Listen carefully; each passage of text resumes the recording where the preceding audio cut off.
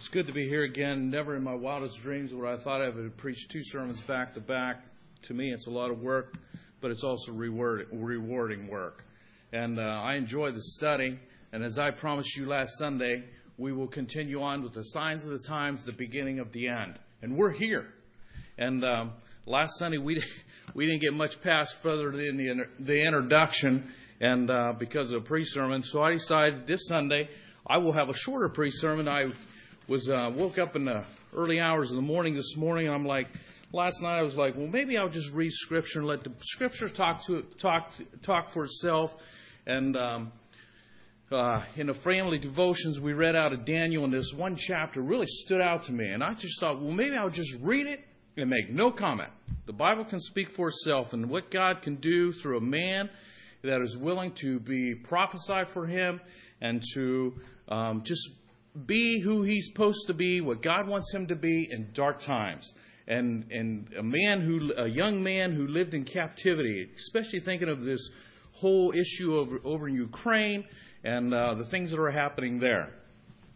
Well, however, I picked up this magazine that I have in my headboard. I got a whole stack there. Some people think there's getting too much there, so they huck and chuck, and so I'm starting all back over.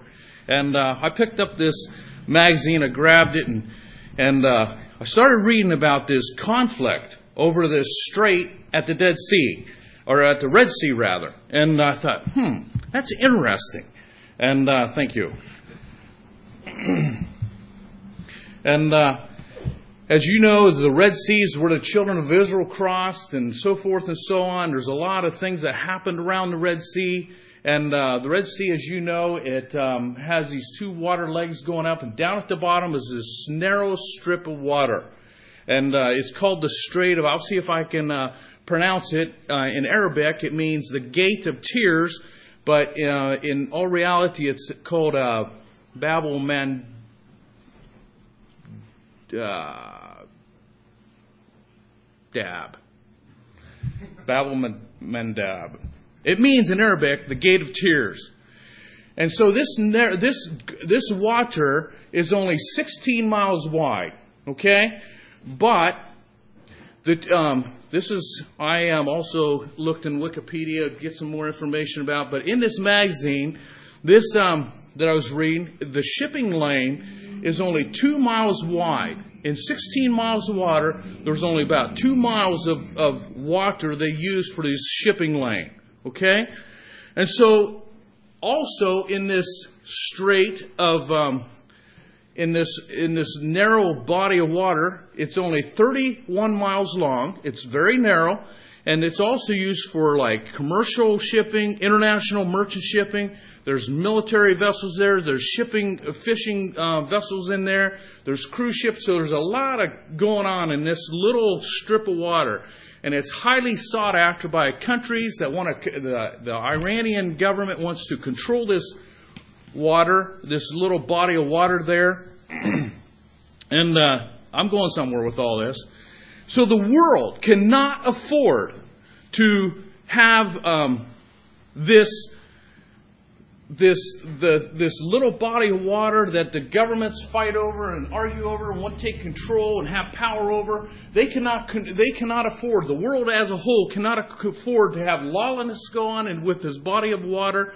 And it accommodates, now get this, it accommodates 10% of the world oil supply. It accommodates 30% of global container traffic. Okay? So there's a lot going on in this little strip of water. And almost all the Mideast oil bound for Europe goes through this little neck of water. You may say, well, what's that in there for me? As I was laying in bed in the wee hours, 2, 3 o'clock this morning, thinking about all this, I thought, you know what? Let's turn to John 14:6, and you will see. John 14:6. And this says this. And this verse came to me. It says, Jesus said unto him, I am the way, the truth, and the life. No man cometh unto the Father but by me. Okay, let's go to John 10. In John 10, let's read 7 through. Let's start at verse 7. It reads like this. Then said Jesus unto again, Verily, verily, I say unto you, I am the door of the sheep. All that ever came before me are thieves and robbers, but the sheep did not hear them. Verse 9, I am the door. By me, if any man enter in, he shall be saved, and shall go in and out and find pasture. Let's go to Matthew. Then we'll continue on in Matthew. Let's go to Matthew chapter 14.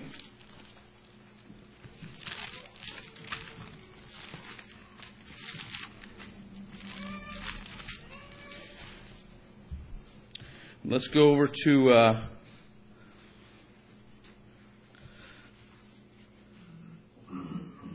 13. I must have misquoted that. Matthew 14. It's not what I was looking for. I wonder.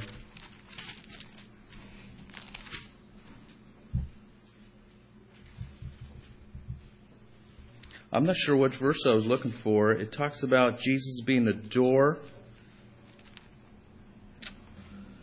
Bummer. I thought it was a good verse. But however, the point that I want to make with this little parable, this little strait of water, Jesus says, I am the way. And if anybody's going to come to the Father, Jesus said, I am the door. I am that way. You know what?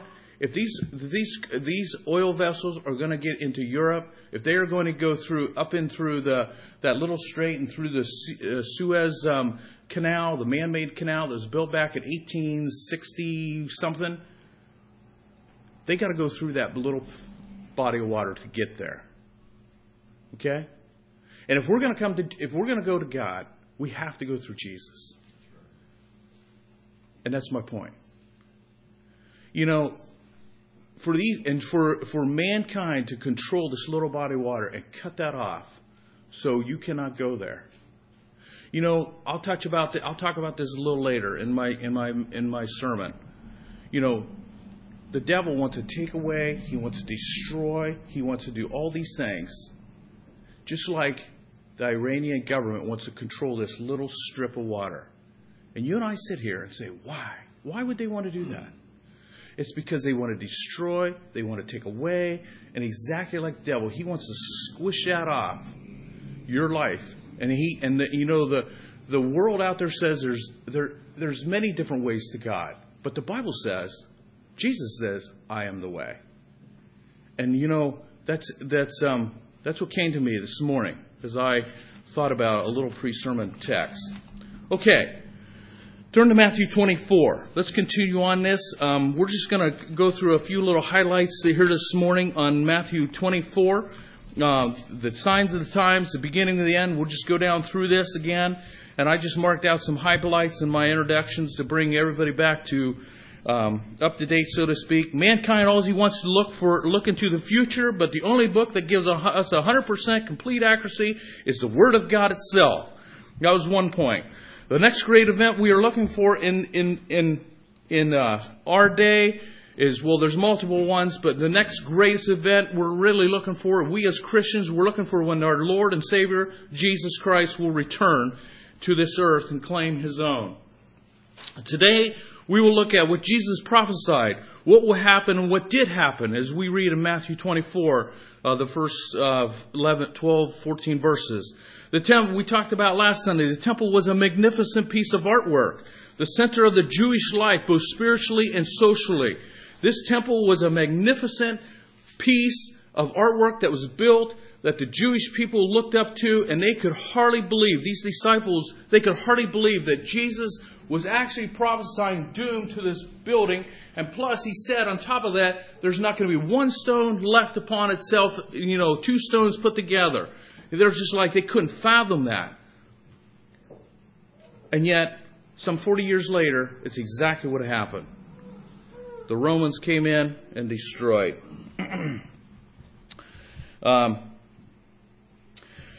We do not live by reason, but we live by revelation. We do not live by reason, but by revelation. Okay. Let's go to Revelation to start off with Revelation chapter 1, the first 3 verses here. It says, the revelation of Jesus Christ, which God gave unto him to show unto his servants things which must shortly come to pass. And he sent and signified it by his angel unto his servant John, who bare record of the word of God and of the testimony of Jesus Christ, of all things that he saw. Blessed is he that readeth, and they that hear the words of this prophecy, and keep those things which are written therein, for the time is at hand. And that's taken out of Revelation. You know, what an amazing book to read, even though there's a lot of things I don't understand. And then let's start again by reading Matthew 24, the first 14 verses. Let's start immediately. And Jesus went out and departed from the temple, and his disciples came to him for to show him the buildings of the temple. And Jesus said unto him, See ye not all these things? Verily I say unto you, there shall not be left here one stone upon another, that it shall not be thrown down. And he sat upon the Mount of Olives, and the disciples came to him privately, saying, and here's the 3 questions we asked last Sunday. Here's 3 questions, and get them. Tell us, what shall these things be? That's number 1. And what shall the sign of thy coming? That's number 2. And the end of the world. That's 3. And Jesus answered and said unto him, Take heed that no man deceive you. And many shall come in my name, saying, I am Christ, and shall deceive many. And ye shall hear wars and rumors of wars. And see that ye be not troubled, for all these things must come to pass, but the end is not yet. For nation shall rise against nation, and kingdom against kingdom, and there shall be famines and pestilence and earthquakes in divers places. All these are the beginning of sorrows. Then shall they deliver you up to be afflicted, and shall kill you, and ye shall be hated of all nations for my name's sake. Then shall many be offended, and shall betray one another, and shall hate one another. And many false prophets shall rise, and shall deceive many. And because the iniquity shall abound, the love of many shall wax cold. But, get this, but he that shall endure to the end, the same shall be saved. And this gospel of the kingdom shall be preached in all the world for a witness unto all nations, and then shall the end come. And we'll just quit right there. And we'll pick up here a little later, maybe the next down a little further. So here are these 3 questions that these disciples asked Jesus. And there's 7 things I want to talk about, 7 signs. And we'll quickly go down through this. The first one, what would be the first one? And I like this. You know, Jesus, he talked about all these things. And one of the things he said, the first thing out of his mouth was, Take heed that no man deceives you. I think that's interesting that he actually said that. Take heed that no man deceives you. You know, all these things are going to happen. All these things are going to come to play. But Jesus said, take heed that no man deceives you. Why did he say that? Because that is very important in today's age. And, in verse 4 and 5 is our first one of our first of the 7. He said, Take heed that no man deceive you, for many shall come in my name, and saying that I am Christ, and shall deceive many. Okay, we're living in the last days. Let's go to Matthew chapter 7. Matthew chapter 7, verse 15. And it reads like this. Beware of false prophets which come to you in sheep's clothing, but inwardly they are ravening wolves.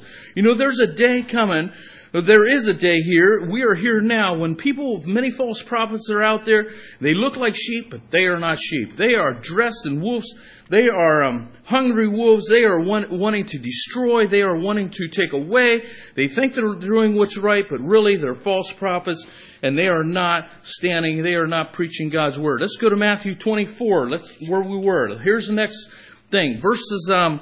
Let's look at 23 and 24. It says, If any man shall say unto you, Lo, here's Christ, or there, believe it not. For there shall arise false Christs, false prophets, and shall show great signs and wonders, insomuch that if it were possible, they shall deceive the very elect. And if we back up to verse 22, he said, Except those days should be shortened, there shall be no flesh saved. For the elect's sake, those days shall be shortened. So it almost appears like God is going to shorten time for the elect's sake. And, okay. In John, 1 John, let's roll back to 1 John 4, 1 through 4. It says, Beloved, believe not every spirit, but try the spirits, whether they are of God, because many false prophets are gone into the world. Hereby you know the Spirit of God. Every spirit that confesses that Jesus Christ has come in the flesh is of God. And every spirit that confesses not that Jesus Christ has come in the flesh is not of God. And this is the spirit of the Antichrist, whereof ye have heard that it should come, even now already it is in the world. Ye are of God, little children, and have overcome them, because greater is He that is in you than he that is in the world. Again, in John, 1 John here, he's giving a warning that these things are coming. Let's try these spirits. 2,000 years ago, the spirit of the Antichrist was already in the world. Anti means against, instead of. The Antichrist, they are against. The Antichrist comes against the true Christ and presents himself instead of Christ. There are many false Christs and false messiahs through the years. Okay, let's go to the second one. The division of continuing conflict in verses 6 and 7. And ye shall hear of wars and rumors of wars, and see that ye be not troubled, for all these things must come to pass, but the end is not yet. For nation shall rise against nation, and kingdom against kingdom, and there shall be famines, pestilence, and earthquakes in divers places. You know, in the news is full of what's going on in the Ukraine right now. It's full of what's happening in our world around us today. And you know, you would think by now man would have solved the problem of war. But Jesus said that there will be wars and rumors of war. It is not going to happen. Man cannot solve their own problems. This world is plagued by war. And, you know, war, terrorism, hijacking, bombings, assassinations have been growing in number, and it is intensifying. Why? Because man has walked away from God. Man is so far away from God. And, you know, all these things, you know, they replace the borders in these different countries, and they do all these, you know, like in Sudan, you know, they put a new line there. You know, it's not going to solve the problem of mankind, you know, when we walked away from God. The third one. There's going to be a violent destruction of natural disasters. Okay. Verse 7 and 8, it talks about famines and pestilence, earthquakes, and divers places. And all these are the beginning of sorrows. All these are the beginning of sorrows. And famine. You know, no rain. You know, how many times if there's no rain, there's going to be a famine. Nothing grows. And sometimes famines are man-made. You know, because of political world, there's famine. There's people that are starving because it's man-inflicted. And it's not because it's not raining. It's man-inflicted. There's going to be a great tribulation. What all that means, I'm not sure. But a great tribulation. Let's go to Revelation 6. In Revelation 6,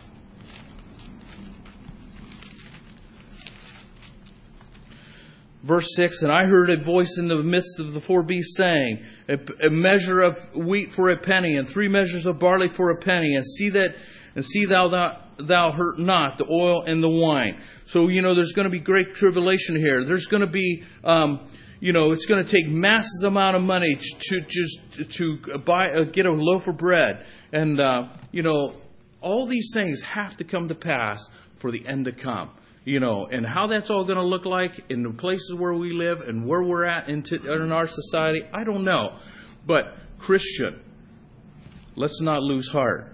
Jesus talks of plagues. You know, what about the plagues that we have today? COVID-19, which was still on the onslaught on the news. The flus, the Ebola, continue to come. Biological and commercial warfare. Plagues are the sign in these days in which we live. It's everywhere. It's happening. Jesus mentions earthquakes. If you look at a map, you know, they keep talking about this big, huge earthquake that's supposed to hit the West Coast.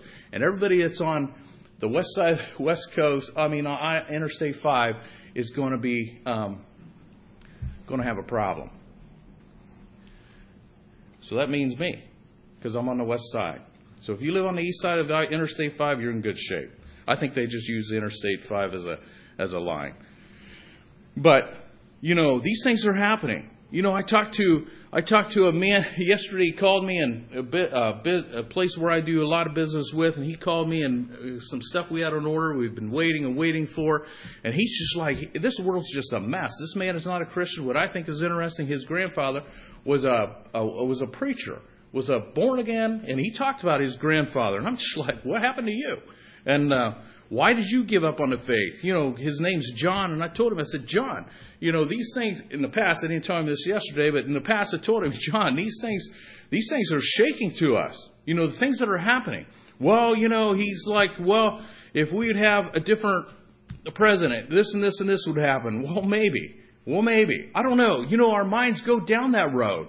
But, we have to maintain, God has set up kingdoms. He's going to take down kingdoms. We have to realize that, like the Sunday school, the Bible study, I appreciate that. I appreciated the thought. I don't even know who said it, but let God be God. If God wants to speak through a young lady or a young man, and can I put God in a box? And yes, I want to stick with the Word of God. But how many times, if we're struggling with something in our lives, and we're talking to somebody at church, and maybe it's a young lady, maybe it's a young man, or maybe it's a business partner out there, and they say this thing that really speaks to you. That's happened to me. And you're trying to wrestle what you should do, and this person just speaks life to you. That's exactly what I needed to hear.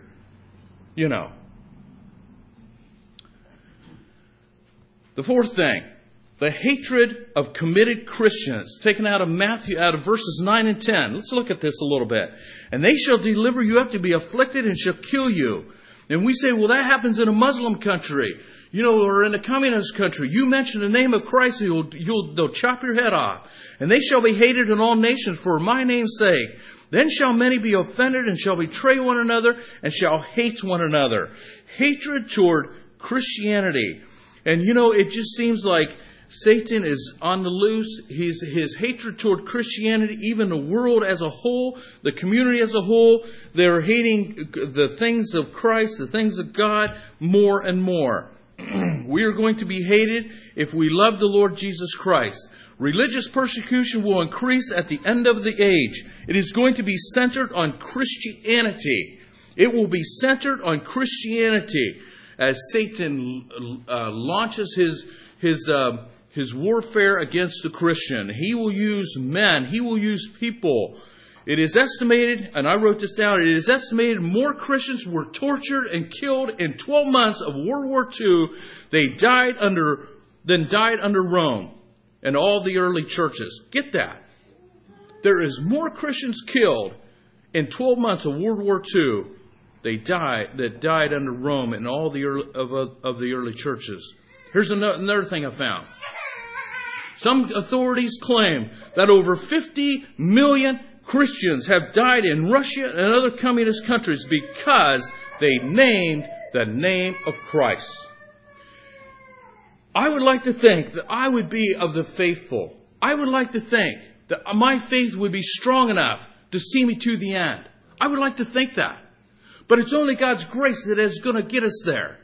And is my faith unshakable? I wasn't going to say this, but I'm going to say it anyway. Most of you know who Wyatt Pegg is. And I deeply appreciate him.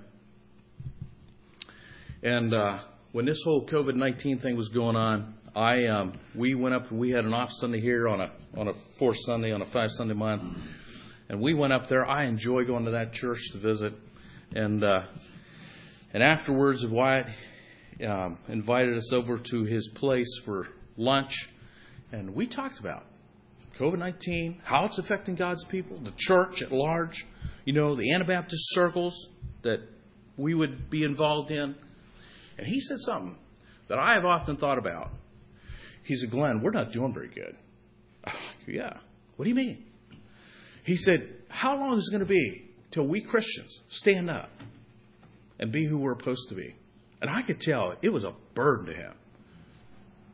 And I had to think, how much did we really... I am not here to tell you to do away with the sickness, the flu, or whatever you want to call it. It's out there. That's not my point. But how did we respond as Christians? That bothered me tremendously. And I have to wonder, how are we going to be affected when persecution comes? We need to ask ourselves some of these hard questions. How will I respond when hardcore persecution comes?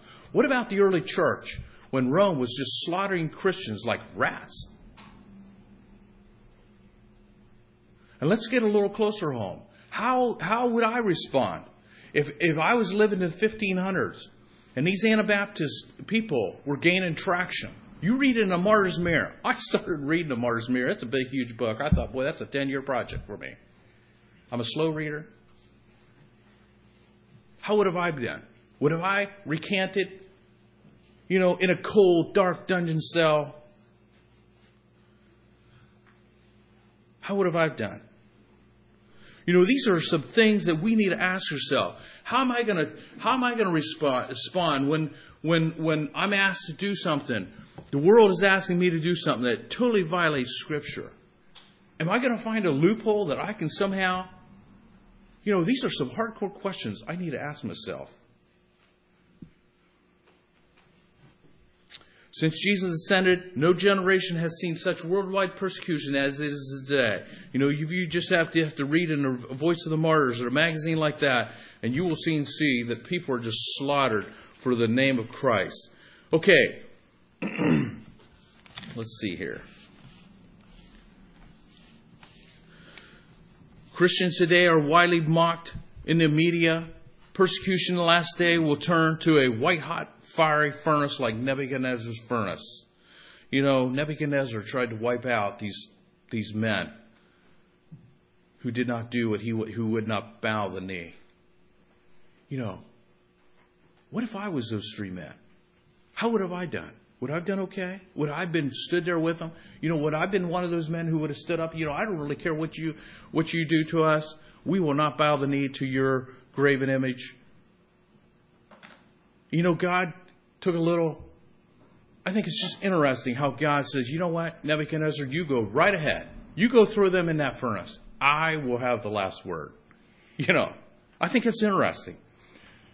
The people that shucked them in there, they died because of the fire. It's the same way. This passage of Scripture I was going to read in Daniel. How Daniel, these men, they plotted against him. And how that, they didn't want anybody for 30 days. Those guys were wicked to the core. And Darius the king, he didn't stop and think about his love for Daniel. I truly believe Darius, he had a respect and a love for Daniel, even though Darius the king was not what I would call a righteous man. But he was more righteous in some regards than those evil men that plotted against him. There was jealousy involved in those men's hearts. And those men knew what they were doing, those evil men. They said, they made this law, you cannot ask anything but of the king. And Darius the king, he never even thought about it. I'm just going to call him his friend Daniel. And when Darius the king found out, Daniel, no way. And it says that he strove to the end of the day to try to deliver. And they're like, no way. The law of the Medes and the Persians do not change. You got to see this thing through. And it says in the evening, they put him down in there. And Darius, he prophesied, the God you serve will protect you. And I thought that was interesting. And the lion's den was silent that night. I believe those lions, as he sent his angels there to deliver Daniel. And in the morning, he says, in the early morning, the king rose up to go check on his friend Daniel. And there, Daniel, has your God delivered you? And Daniel responds back and says, O king, live forever. Those were the most blessed words I think that king had heard for a long time. My God has delivered me.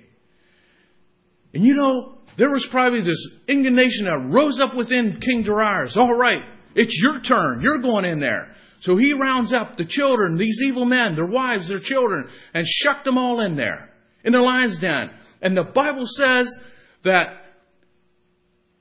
all the bones were broken before they hit the bottom. Them lions, God says, give it to them. Would I be like Daniel of old, who purposed in his heart, I will not partake of the king's meal? Would I purpose in my heart, you know what? I'm going to continue to pray to my God. I will continue to do all these things for my God. I will live out my Christianity regardless if you throw me in the lion's den or not. It matters little to me. Because if you do, I'm going to heaven. In essence. Persecution in the last days. How am I going to do? Okay, the fifth thing. The distortion of Christless cults will be here. Let's look at verse 11. And many false prophets shall rise and deceive many. And many false prophets shall arise and shall deceive many. It does not say it's going to deceive all them, but it will deceive many. When a man ceases to believe in the one true God, it doesn't mean that he will believe in nothing. It means that he will believe in anything. It means that he will believe in anything. The devil loves religion. The devil is full of religion. He loves religious people. Long as they don't bow the knee to Jesus. There are people today who want to mold society in their way of thinking. They are deceiving many into their ways. Let's turn all the way back to Genesis. We'll see here in Genesis chapter 6 some things that happen here and what God says.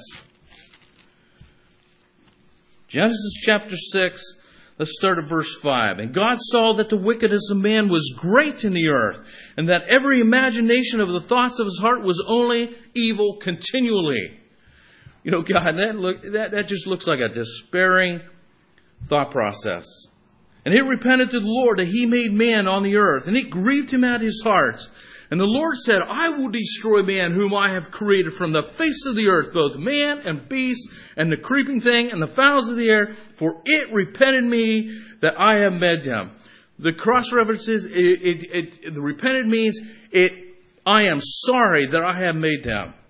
And verse 8 says it this way, but Noah found grace in the eyes of the Lord. And verse 9 it says that Noah was a just man, perfect in his generation, and Noah walked with God. Are you walking with God this morning? Are you? Ask yourself, would God said that about you? That Noah walked with God? Put your name in there.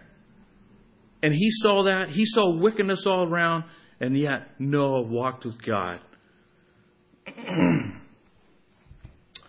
The imaginations, the word imagination here has the idea of how should I say this, of carefully crafted philosophies to mold. These philosophers were trying to fit society into their mold. New Age humanism takes the teachings of all the world and tries to synchronize them into their own system. I get that. They believe God revealed himself in Jesus, but that he also revealed himself in Buddha and others. That's not true. It's not true. The sixth thing, the heart of carnal coldness. Let's see here. Verse 12. And because iniquity shall abound, the love of many shall wax cold. And because sin shall abound, the love of many shall wax cold. You know, this morning as I was reading that verse, I sat there and I just meditated on that verse. Because sin abounds, the love of many shall wax cold. And I'm like, Lord, how does this apply to me? And this thought came to me. When I was in my young teenage years, I came face to face as I worked for this man that I went to church with. And we got into all these different farming communities and on these jobs, and these godless men, evil men, they didn't regard God in their heart. And You know, those men would take God's name in vain, just like unshamefully. And I remember telling my employer one day, I says, man, I said, I'm surprised God don't come and slap their face. You know, they bring him down to their level. And to me, as a young man, that was just unheard of. In my growing, I was just put out there, and all of a sudden I was face to face with all these types of things. I'm like, wow. You know, people actually, and I was taught to honor God. God is supreme. God is almighty. And we were taught to love and respect who God is. And here are these godless men were taking God's name in vain, saying very derogatory things about him, and just as their common everyday talk. And as I looked at that, but you know, there's a day came as I continued to work with it, it didn't sound as bad. You see what's happening? Because iniquity shall abound, the love of many shall wax cold. You know, you become used to it. It made it no more right then than it did back then. But you know, we become. There's something, we build a thing around our heart, so to speak, and it don't sound as brutal as it used to be. And yet nothing changed. You see what I'm saying?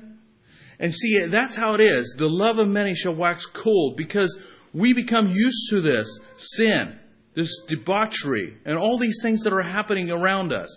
And you know, these things that come into our life, whether it's business or whatever we're involved in, our love for God isn't what it needs to be. It says the love of many shall wax cold, because the world is taking away. They're pouring water. You know, we have a lot of firemen in our churches today. They just want to cool you down. If you got a testimony for God, that you got a testimony that you want to see God work, and you want to see a church that's alive and doing well, and you're in this church and the church is cold, and you know, they don't really want to talk to you, because the only thing you want to talk about is Jesus. And you know, I know that feeling. You know, you start talking about their relationship with God and the things of God, the conversation soon goes cold. Why? Because the love of many wax cold. That's why. You know what? Let's talk about the grass seed price and hold it. Let's talk about the diesel pickups and hold it. We got all kinds of conversations going on. Let's talk about the John Deere R-Series tractors and the new thing on the market. We got all kinds of good things going on. We got lots of conversation. The new model pickup that just came out. You know, what's happening? You know, which pickup has the most horsepower? The new sports car. I'm not into sports cars. But all these things, you know, we got lots of. But let's talk about the Word of God. What is God telling you this week? Where are we at with God? And all of a sudden it just goes deathly cold. We're done. The conversation's over. I remember standing at the last day of school, leaning up against a fence, and there was a lot of war whooping and shouting and screaming and yelling over a stupid ball. I told the man standing beside me, I told him, I says, man, all this fuss over a 4 or 5 inch ball. Really? Really? I said, I wonder what your church service is going to sound like tomorrow morning. That's what I asked him. I said, do you think there will be that much noise tomorrow morning at church at 10 o'clock? He doubted it. I said, I highly doubt it too. I think he was, but because the love of many shall wax cold, because of sin, because of iniquity, because all these things want to crowd out the things of God. You know, what about the parable, the story of the sower? All these things happen. The good soil. Do you have good soil this morning? Ask yourself, do I have a good bed of soil where God can sow the seed and it grows? People will be cold-hearted in the last days. False prophets will take away the moral base. What is right is wrong, and what is wrong is right. And that reminds me of a conversation. I had a phone conversation with him. I said, the bottom line, we lost our moral compass. You know, and just what I wrote there. What is right, they call wrong. And what is biblical is wrong. Did I say that right?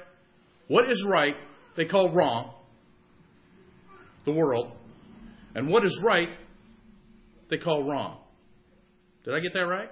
What they call right, what is supposed to be right, they call wrong. What they call wrong, they call right. Right? Okay. To drive this point home, I'm getting off. Thank you. Okay, so here's an example to punch in case I said it wrong. They kill babies. Now, who in their right mind would want to kill a baby? Most of the time I see these young girls, very young, they're caressing a baby like they've done it for 20 years. That's okay. It's okay. In our world today, it's okay to kill a baby.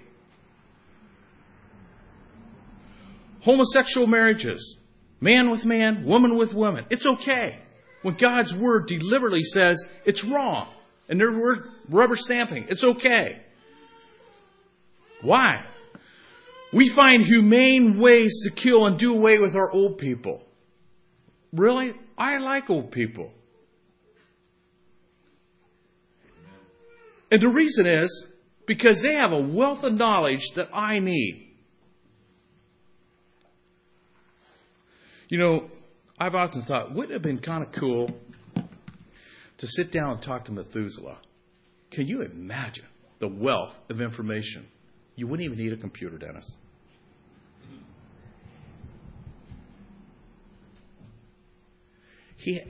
And all his life's experiences, all the things that happened to him. In today's age, we would have somehow, he's 969 years old. It's time for him to go away. The world says, we can give you a shot, we can give you a pill, we can do whatever, and you will just die in your sleep. And the wealth of knowledge will go with you.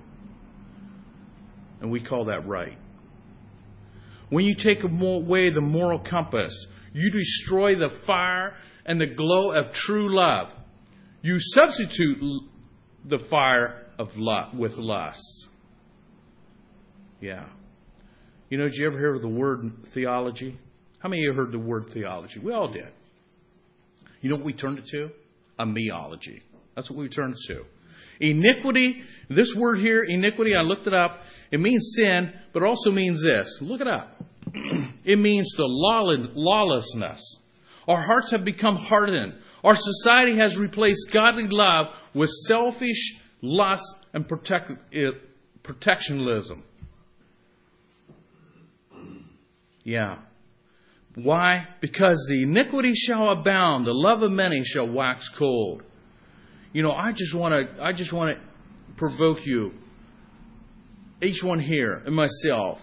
Let's not let the things of this world make us grow cold and indifferent, and not love the things that God says I love. How many times have you been asked, what is worldlinism? What's the world? I'm not even going to try to give you a list. You know what I tell people? Anything that militates against God, that's part of the world system. If it militates against God, it's part of the world system. The last thing, the command of Christ's commission. Let's look at verses 13 and 14. And I like this. But he that shall endure unto the end, the same shall be saved. And this gospel of the kingdom shall be preached in all the world for a witness unto all nations. And then shall the end come.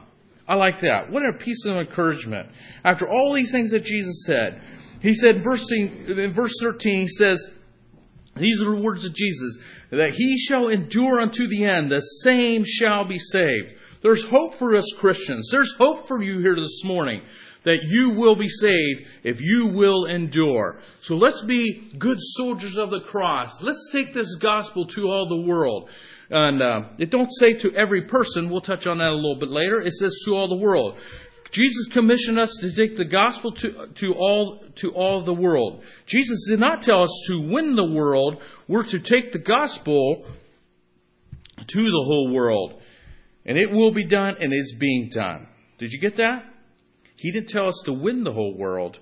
He told us to take the gospel to the whole world. It's free. It's free for your taking. It costs you nothing, and yet it costs you everything. The gospel was not given to save civilization from wreckage. I found this quote. The gospel was not given to save civilization from wreckage, but to save men from the wreckage of civilization. Did you get that? I'll read that quote again. I liked it, so I wrote it down. The gospel was not given to save civilization from wreckage, but to save men from the wreckage of civilization. From Jesus' ascension till the time He comes again, there's going to be the preaching of the gospel worldwide. You know, we are to preach the gospel wherever we are, how you live. You know, sometimes the only Bible that people will pick up is our life. You know, one time I was observing someone's life and I didn't know where he was at, but there was something different about him. And I thought, you know, I bet you this guy's a Christian. You know, there was probably doctrinal things we wouldn't agreed on, but you know, there was something different about him. You know, and it was interesting to watch him, how he responded. And you know, so then we got talking about the deeper things in life. Yes, he loved the Lord, and he really wanted to walk in the light. And I believe he was walking the light that God gave him. Not every individual, but all nations have heard the gospel. And in Matthew 14, it says, I'll read it again. It says, and the gospel of the kingdom shall be preached in all the world for a witness unto all nations, and then shall the end come. So if we want to see the end come, we have work to do. So I just want to encourage you today to be faithful. Let's quickly finish up here with the conclusion.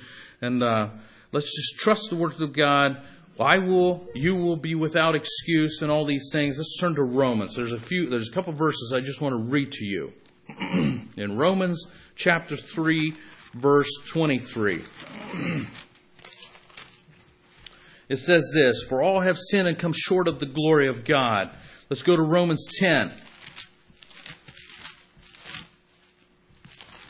In Romans 10, verses 9 through 10, it reads like this. And thou shalt confess with thy mouth the Lord Jesus, and shalt believe in thy heart that God hath raised him from the dead. Thou shalt be saved. For with the heart man believeth unto righteousness, and with the mouth confession is made unto salvation. Let's go to Acts 16. We were studying in Acts today. Let's go back to Acts 16, verse 31. And it reads like this. Believe on the Lord Jesus Christ, and thou shalt be saved in thy house. Believe on the Lord Jesus Christ, and thou shalt be saved in thy house. Let's go in John 3:16. We all know that verse. For God so loved the world that He gave His only begotten Son, that whosoever believeth on Him should not perish, but have everlasting life. For God sent not His Son into the world to condemn the world, but that the world through Him might be saved. He that believeth on Him is not condemned, but he that believeth not is condemned already, because he hath not believed in the name of the only begotten Son of God. And this is the condemnation. The light is come into the world, and men loved darkness rather than light, because their deeds were evil.